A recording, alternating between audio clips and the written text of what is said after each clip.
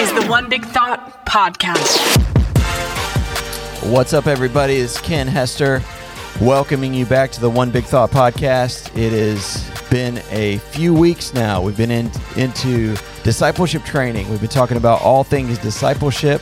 I've got Andy George and Anthony Thomas with me. These guys combined have about 50 plus years of experience, but they would be not quite, aged, I would say. Just wise, I would say. Guys, welcome. How are you guys doing today? Very good. Good to be here with you, Ken and Andy. Yep, doing great. Excited to continue the conversation in discipleship for sure. Yeah, that's cool. So, what we want to do here at the One Big Thought Podcast is we don't want to waste your time. We want to get right into it. We want to give you some practical handles, some things that you can apply, especially as it relates to discipleship. So if you haven't had a chance, go back, listen to some of the podcasts that we've been going through in season 2. This is now our 6th episode. We're excited about that. And as always, again, subscribe, like, comment, share the podcast with friends and family. And let's jump right into it, guys. We're going to talk about prayer today as it relates to discipleship. And I think oftentimes when people talk about prayer, they often want pastors to pray for them. They don't necessarily think, oh, now I have full access to God and to the Spirit and to understanding what does prayer actually mean to me. So prayer can be intimidating to some people. Prayer can be even just almost one way of like a wish list or answer this or this is the problem that I'm going through. So we're going to break some of those mindsets today in this podcast. But when you think about prayer, Anthony, what comes to you? You're always good for a good scripture to connect us back to the Word of God as it relates to prayer as well. But what are some things that stand out to you when you're thinking about aligning ourselves with God through prayer? Yeah, it is true that it can feel intimidating because we're talking to the creator of the universe, and so but I will say, I think prayer comes supernaturally when we're in a crisis or when we realize how much we need God. We just call out and I think our problem sometimes happens when we think we've got things all handled and under control, right? And we just really kind of forget about God. A scripture, John 15:7 says, "If you remain in me and my words remain in you, ask whatever you wish and it will be given to you." And so this idea that we need God desperately for everything we're asking for is huge, and I think that's an important part of decreasing our intimidation. Mm-hmm. Yeah, and again, we're talking through discipleship, and what we've noted is that there's certain behaviors that disciples have. And so where this falls in is not just everybody should pray. It is a mark of being a disciple, right? That we have a consistent prayer life. And as you said, there's hindrances that people have to prayer. People wonder, does my prayer even matter? Will God answer my prayer? Instead, I wonder what would happen if people looked at prayer as if you're inviting God's kingdom into your everyday circumstance. That's what prayer really does. Yeah.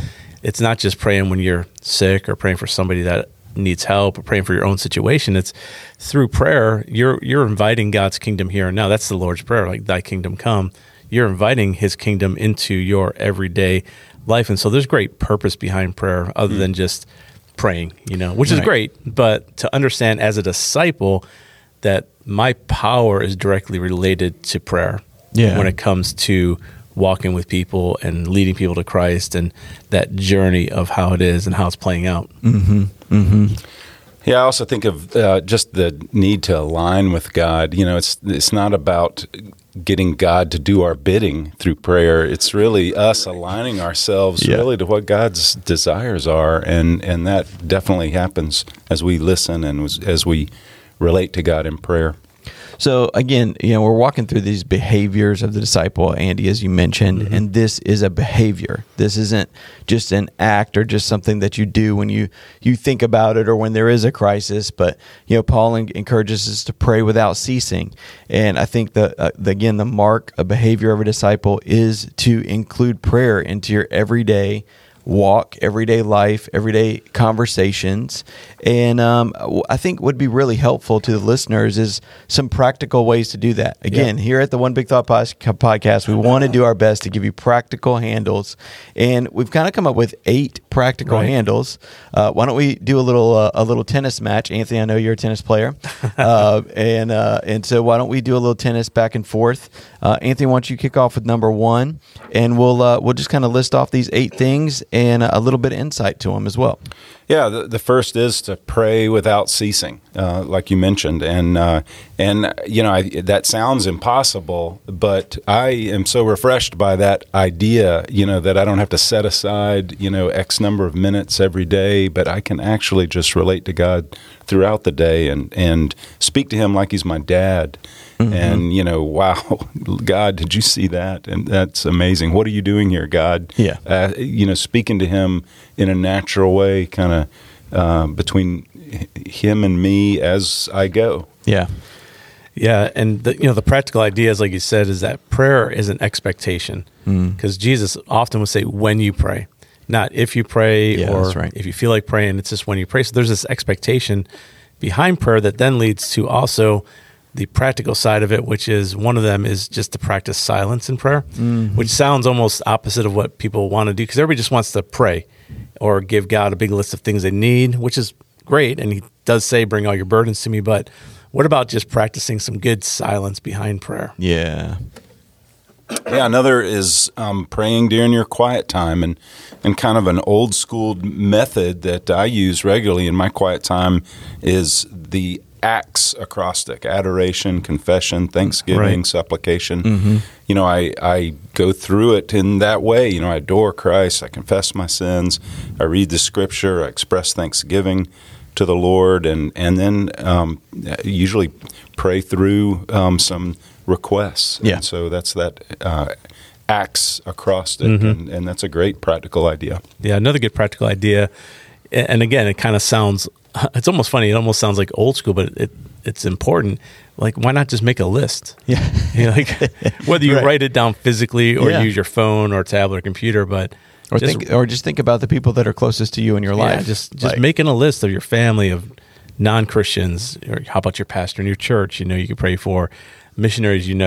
Christian works that are happening, our government. Yeah, that's an expectation of prayer too. That we're supposed to pray for the government over us, people in our zip codes, which is an important thing.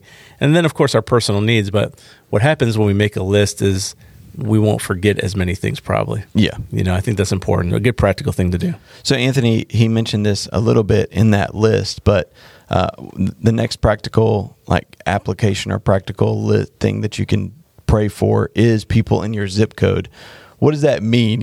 We think about, let me just pray for people in my zip code. It sounds good, but what are the kind of handles around that? Well, I think as a practical idea, it keeps you engaged in your community right around you, your neighborhood, your people around you, businesses around you, activities going on around you. It keeps you aware, with a spiritual lens of what's happening around you, and are you being salt and light? And so I think that's great to pray for your zip code specifically. Yep. And along with your zip code, another practical thing that I personally love doing, and we've done this as a church, we've done this in ministries, we encourage people individually to do this, and that is just prayer walks.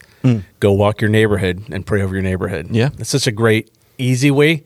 But it kind of gets you into your zip code as well, and just walking and praying in schools.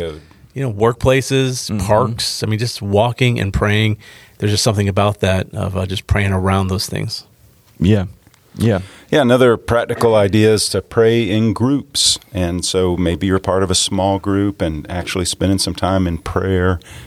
Just that, getting past that nervousness of praying out loud. That's a great skill and opportunity to encourage one another. Yeah. Yep. And then probably the final one that we'll share is praying with your spouse. So if you're married, engaged, even if you got a boyfriend, girlfriend, whatever it is, just praying with your spouse is an important thing. It's powerful. Something happens when we do that. So oftentimes we could pray for everything out there and pray for ourselves, but just enjoy that time to pray with our spouse. Pray for the person closest to you. Exactly. So exactly. Really quickly hitting those again. Pray without ceasing. Silence in prayer. Pray during your quiet time. Using a prayer list. Pray for the people in your zip code. Your prayer walks. pray in groups and pray with the people that are closest to you. If you have a spouse, that's going to be probably the closest. But thanks again for joining the One Big Thought podcast. We're excited to continue this conversation around discipleship, practical ways that you can become a disciple and take other people through discipleship as well. We're going to get next podcast into giving, time, talents, and treasures. We'll see you soon.